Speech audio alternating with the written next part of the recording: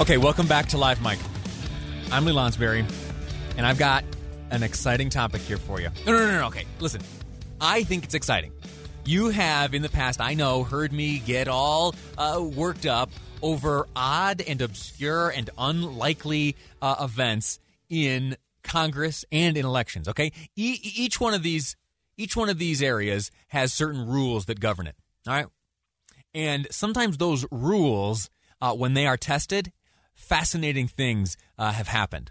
What am I talking about? So a few weeks ago, I went on rambling about a circumstance, a very unlikely but plausible scenario in which Nancy Pelosi could end up the next president of the United States.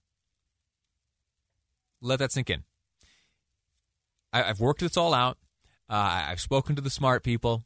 And there is a scenario in which Nancy Pelosi becomes the next president of the United States. Let me give you a brief recap of what could bring that scenario about, and then I'll tell you why it's interestingly relevant today, where Speaker Pelosi is looking at this possibility. So here's what would need to happen for Speaker Pelosi to become the next president of the United States and not Donald Trump or Joe Biden. First off, it starts in the Electoral College. There would need to be a tie in the Electoral College, all right? That hasn't happened in, I forget the date, but a long, long time. Hasn't happened. But there are some scenarios in which, voters cast their vote this year, and the Electoral College casts its votes, and those come up exactly 50-50 tied. Now, you might think, okay, well, in that case, we just defer to the popular vote. Nope, sorry, that doesn't happen. Electoral College, right now, at least, is in charge of that decision. And if they can't make that decision, it doesn't revert to the popular vote. Do you know who has next say? Yeah, the House of Representatives.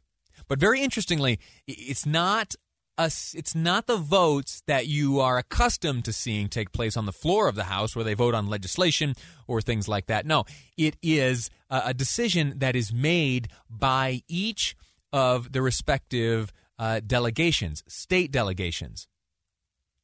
Right?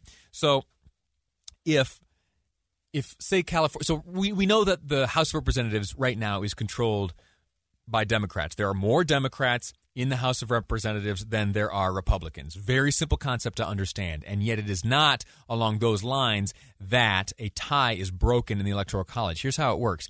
Each state represented in the House of Representatives, all the states, each state will get one vote.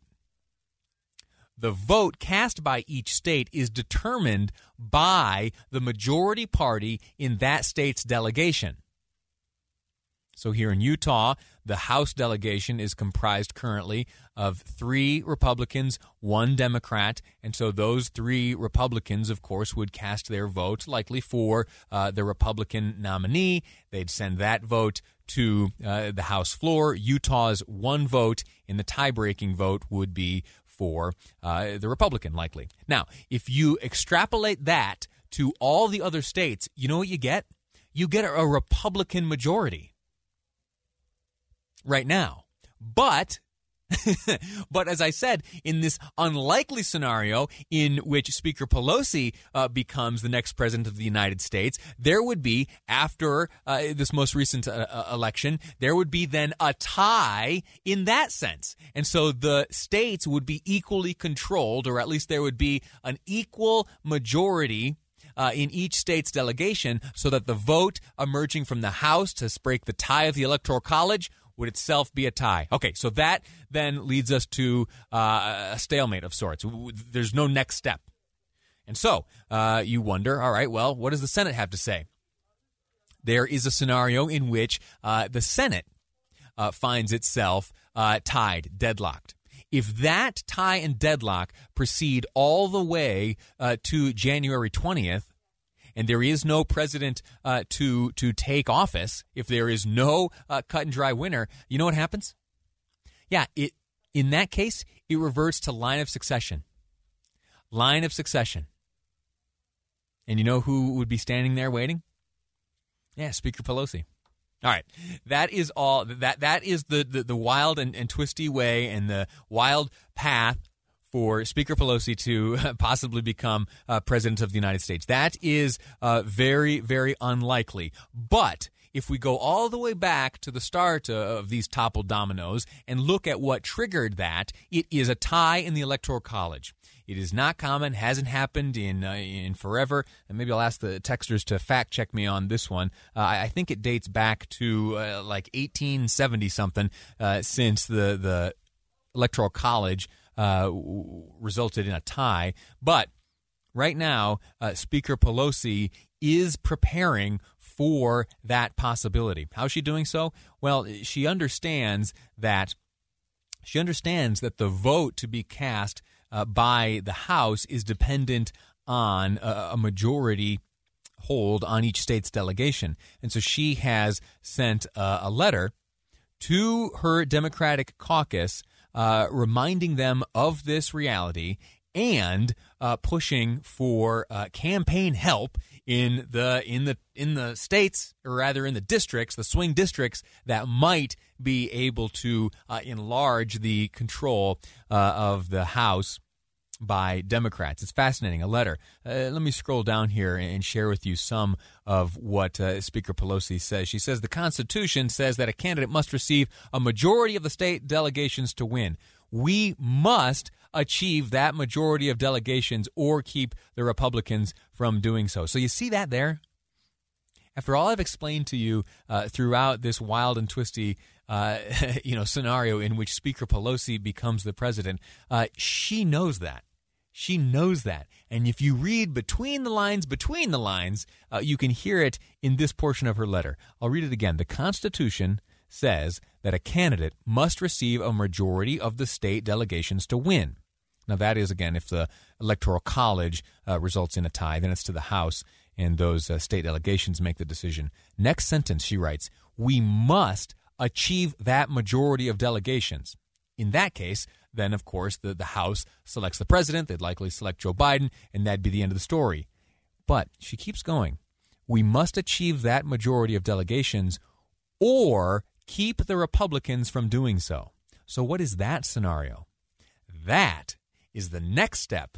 That is the next domino that would need to fall in order for Speaker Pelosi to become president of the United States. She smells it. It's far off, but she smells it. There is a chance. There is a crazy far-off chance that works out. I'll continue a little bit of the letter here. She writes, we're trying to win every seat in America, but there's obviously some places where a congressional district is even more important than just getting the member into the U.S. House of Representatives. Illustrating the fact that, we want to win everything, but, we got to make sure that we can, really win everything.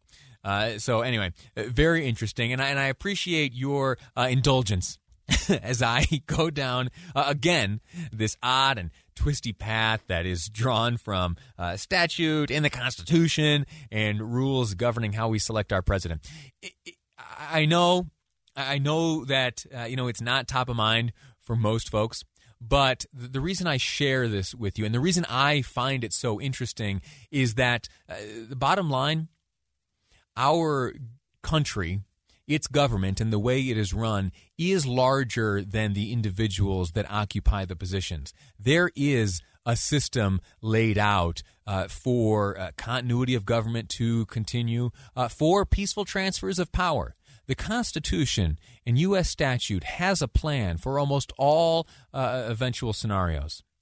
And if you ever get discouraged or if you ever get feeling defeated that this country is upside down and it's in trouble and that we're hanging by a thread, just know that there is an inspired document that guides it all, and that inspired document is much larger than those individuals that occupy elected office or appointed office here in this country. The Constitution ought to be the North Star. That's the way I feel. I hope you feel similarly, and I hope you're able to take comfort in that. Quick break. When we return, we're going to be speaking to a gentleman named Rusty Rice Jr. Now, who's Rusty?